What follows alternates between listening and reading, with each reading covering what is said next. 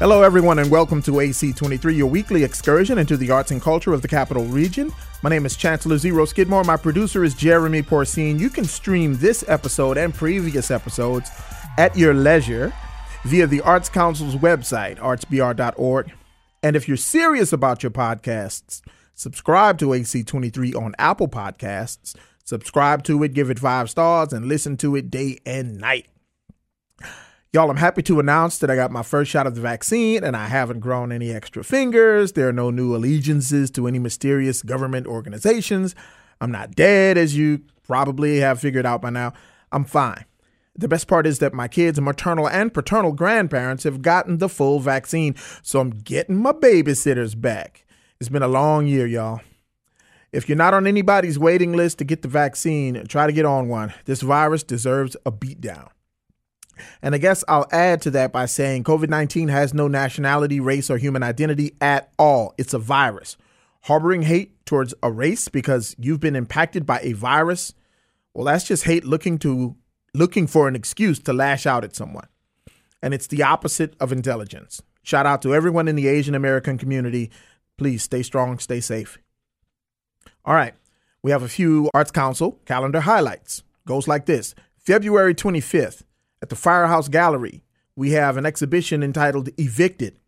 It's a collaboration with Matthew Desmond, a professor of sociology at Princeton University, a MacArthur Genius Fellow, and best-selling author of the book Evicted, which offers an immersive experience bringing the visitors into the world of low-income renter eviction. With unique design elements and striking graphics, the exhibition challenges adults and youth to face the enormity of a difficult subject while providing context and a call to action. That's going to be at the Firehouse Gallery, which is inside the Arts Council building, and that's at 427 Laurel Street. Again, that starts on March 25th, exhibition entitled Evicted. On March 26th, the Jazz Listening Room Concert Series presents the Michael Foster Quartet. Bassist extraordinaire Michael Foster will be leading a quartet of some of the greatest musicians you'll ever see. Be prepared to hear some straight-ahead original tunes, some jazz standards, some New Orleans trad, and definitely some second-line songs. It'll be outdoors and socially distanced on the patio of Coram Hall. The time is 7:30 p.m. Space is limited, so get your tickets right now, and you can get those tickets at artsbr.org. Again, March 26th, 7:30. The Michael Foster Quartet. Lastly, March 27th, at the main library of Goodwood Plaza, we have an open air fair. It's an afternoon of live music and experiences for the entire family. Part of its Young People's Opera program and presented in partnership with the main library of Goodwood. This event will begin with Master Minutes, where participants can learn to dance, draw, and sing from master artists, then later hear captivating performances, dance along, and use drawing skills to be part of the action. That time is noon to 2 p.m., March 27th, open air fair. And here to chat with us about all things that and all things Opera Louisiane is today's guest. She's an arts administrator, educator, and violinist who is committed to making classical music relevant and accessible and bringing it to a diverse community. In her current role as associate director of Opera Louisiane, she is proud to take part in bringing professional opera to Baton Rouge and opening the door for thousands of students to experience opera for the first time in their lives. Dr. Sinella Aghasi, welcome to AC23. Hi, thanks for having me. I'm so excited to be here. Yes, indeed. Well, I should let everybody know you're also on the Arts Council's Artist Advisory Board, which we're kind of just getting that thing off the ground, but it's been a great experience. It has. So you're obviously passionate about exposing young people to opera, and I just love to talk about exposure. So tell us a little bit about your initial exposure to the arts. I started music when I was 9 years old. My parents were my greatest supporters, and they were the ones who actually really supported me to go to the music high school, middle school, and high school in Iran when I was only 11 years old. So I kind of chose my major very early on, earlier than most people usually choose theirs.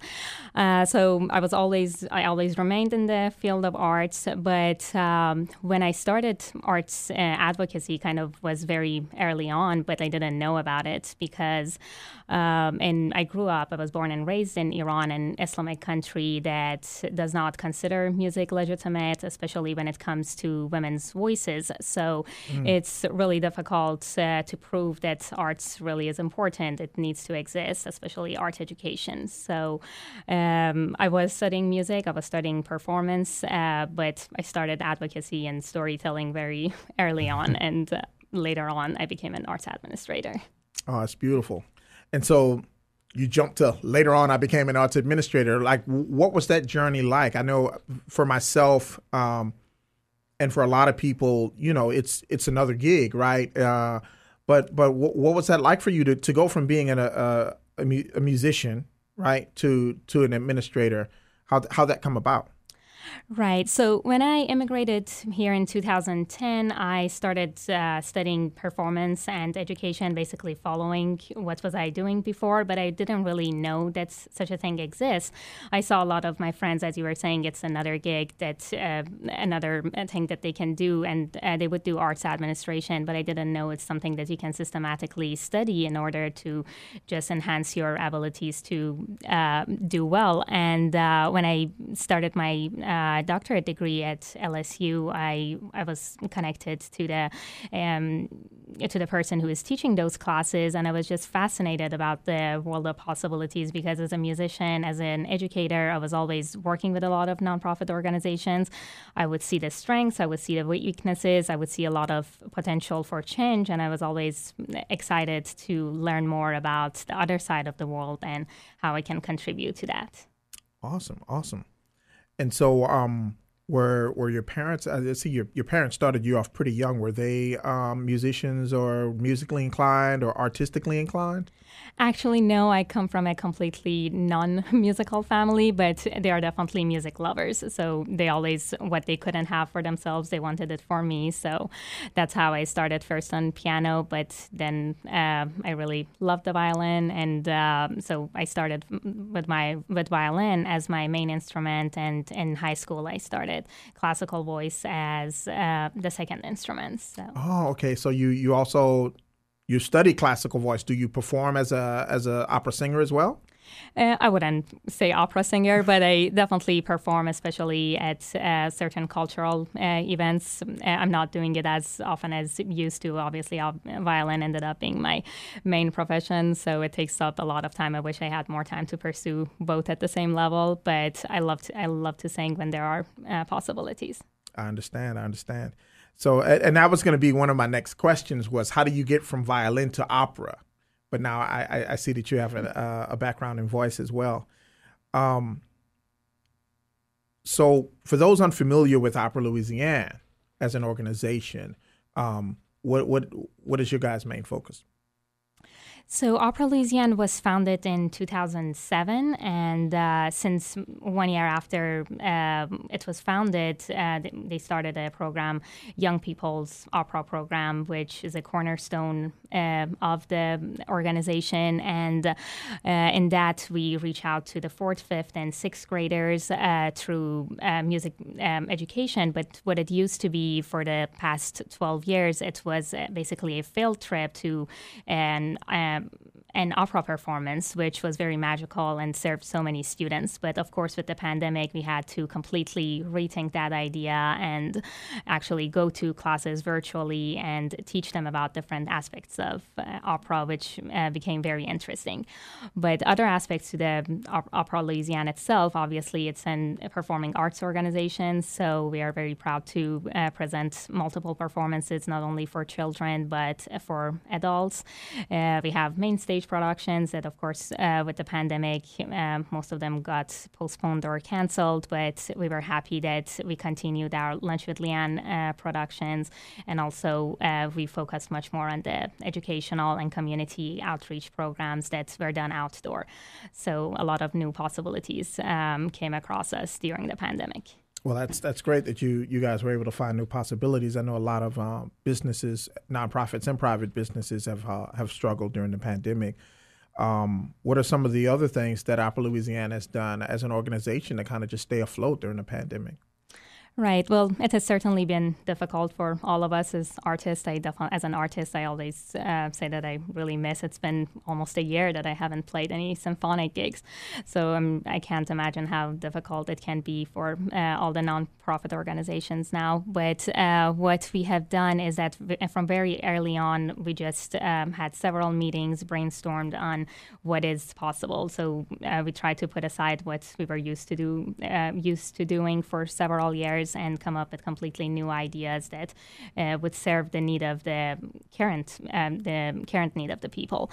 So through that, early on, it came opera trivia nights. That it was basically just Zoom. Our patrons would come together, but especially early on in the pandemic, it served us really well because people really wanted to get connected, and it was both a fun event, a social event, but also an informative and educational event. Then later on, it came Barbara of Seville. It was a fully virtual performance that our artistic director did an amazing job with it. It was made for virtual, so it wasn't just an opera that you see a video of it, but it was specifically made during the pandemic with that in mind, that people are watching it at their homes and their TVs, or many on their cell phones. So that was an interesting project, a big project that we did.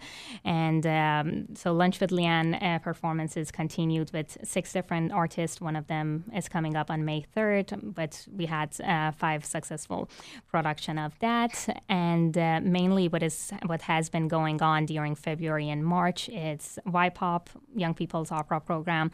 This year we are presenting 10 different sessions with 10 different teaching artists that each teaching artist goes virtually, visit the classroom. These sessions are completely interactive. They talk about movement, about what is opera, about lighting design itself, and just so many aspects that make opera great. So with this program, we were hoping to have a more in-depth impact to the community, and we had several schools registered for the program, and it is still continuing till the end of the March. And as you mentioned, alongside with that program, we are offering open air fair as a performance. So you and I met at you guys had an outreach initiative. We went over to Baton Rouge Community College and talked to some of the students over there, and some of the opera singers just blew me away. They were just amazing. And I love the way that you all try to really open up the door to let people in. Opera can seem like intimidating, kind of, you got to have money or be established or be a very sophisticated person, right? At least that's what a lot of people see, And so you guys have done a great job of opening it up, and now you're literally opening it up, open air fair. So tell us a little bit about this event. Yes, open air fair is being offered as part of YPOP, but this one, it's an event for families. So the idea is that on Saturday, March 27th, at the Goodwood Library from 12 to 2 p.m., all the students, all the children, families, everyone in the Baton Rouge community would come together safely. It's a completely outdoor event. We encourage wearing masks. And the way that we envision this program being is it will include 1 hour of operatic performance with 4 singers and a string quartet. Wow. So it will be live music. It's a program all full with Mozart arias and overtures. And for the other hour, which will come half an hour before the show and half an hour after the show, it's the teaching artists, the ones that have been working with children. So a lot of them, if they come to the show, they will recognize them. They will have different stations. So, for example, for the very beginning of the show, it will be Jennifer White. She's our dance professional choreographer that has worked in multiple shows before with us, and she will teach for half an hour live with the string quartet dances that the family can get up and actually participate. At the same time, during that time, a design specialist, we have Miss Fanny Brown with us, who would teach the students how to draw some elements from the opera. So the idea is that we give students the option. Those who don't want to dance, they can go to the art corner, and if they get bored during the opera, they can just continue with drawing and participating. So we have designed it very much with the elementary students being our focus for the educational portion, but at the same time an event that all the family and even adults can come together and enjoy. And after the show, there will be stations about storytelling, and also I will be there telling the kids about the instruments, and similar to a petting zoo situation. So they're very excited about that. Awesome. Somebody gets to pet a bassoon. What are the ages? I know you said elementary age. So, if I have a 2-year-old, this probably wouldn't be something they can participate in. Or maybe. The program itself, YPOP, it's for 4th, 5th, and 6th graders. Okay. But this event, it's just made for families of literally all ages. Oh, cool. You said earlier that Opera Louisiane was founded in 2007. That seems very recent. And of course, I'm almost 50 years old. Were there no opera performances in Baton Rouge before then? There must have been something.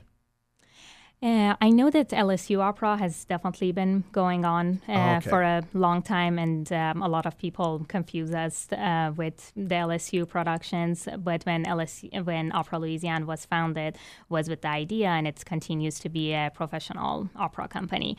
So a lot of times we do have very bright, talented people that we hire that they are from LSU. They are doctoral students and graduate students there.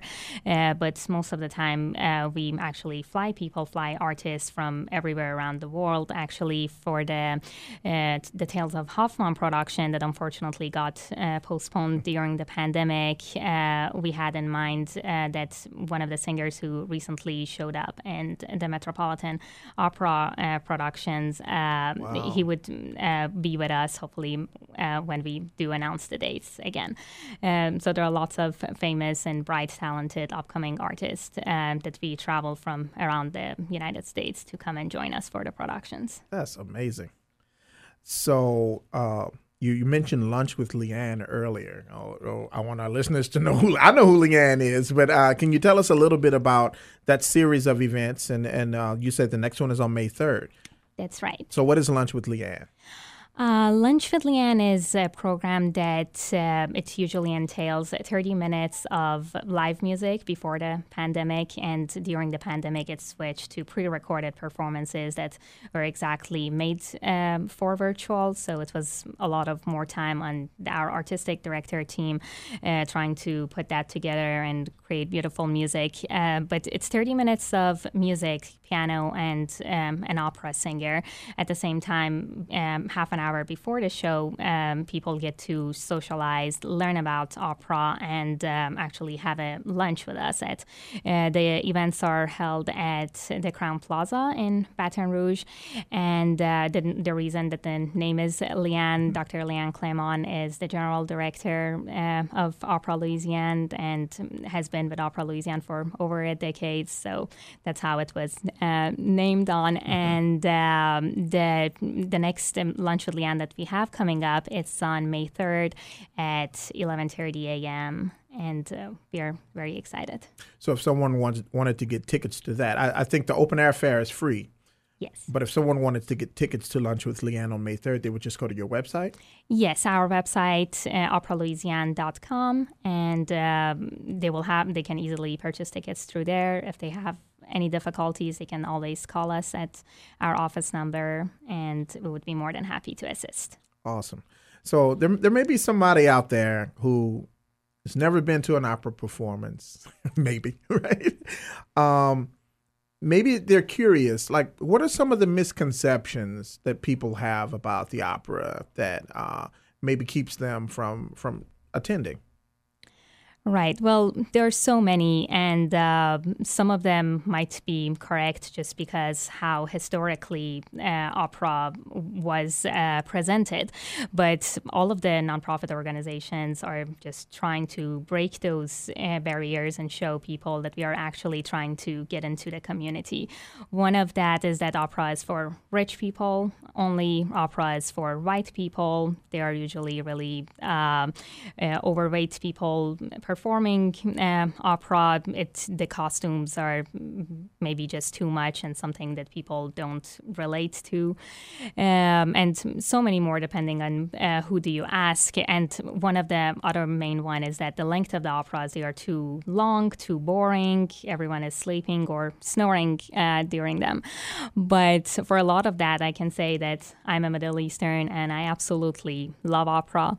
And as far as the pricing goes, we are doing anything that we can to bring it for free or for as little as possible, so people of all budget can experience one or several opera performances during the year. And we are trying to continue to educate people about it. So the more you know about it, the less scarier it seems to you. I think that goes for anything. And also, I think it depends a lot on the presentation. One thing that I'm really proud that all of our team in Opera Louisiane is doing, we want to represent the community with the people who are putting up on stage, with the teaching artists that we are hiring. They should be the same as the people who are in our community and not any different. So when we are reaching out to elementary schools and there are little African American boys that they see a younger singer that is also African American, they see that it's possible, and they want to ask questions, they want to learn more, and the world of possibilities suddenly opens up to them. So we are working in so many ways to make it just create and provide equitable access to the opera for all the people in the community, and say that it's not the way that they think. And another thing that we have done also with the operas, we always keep in mind to keep them short, keep them in the length that we give the opportunity to people to socialize, have a great time, but also enjoy a great performance. Awesome. And it's just beautiful music and really talented entertainers. There's always like a great story being told, and there's so much history behind it as well. So for anybody who has never been to the opera, go see for yourself, and you get to find out that a lot of what you may be assuming may not be accurate. Awesome. Dr. Aghasi, thank you so much for coming on the show. And the website again is operalouisiane.com. All right, y'all. Go out and check out Open Air Fair on March 27th and all the other great things that are going on in the city arts-wise, y'all. Thank you for tuning in. This is Chancellor Zero Skidmore. I'll see y'all at a show. Peace.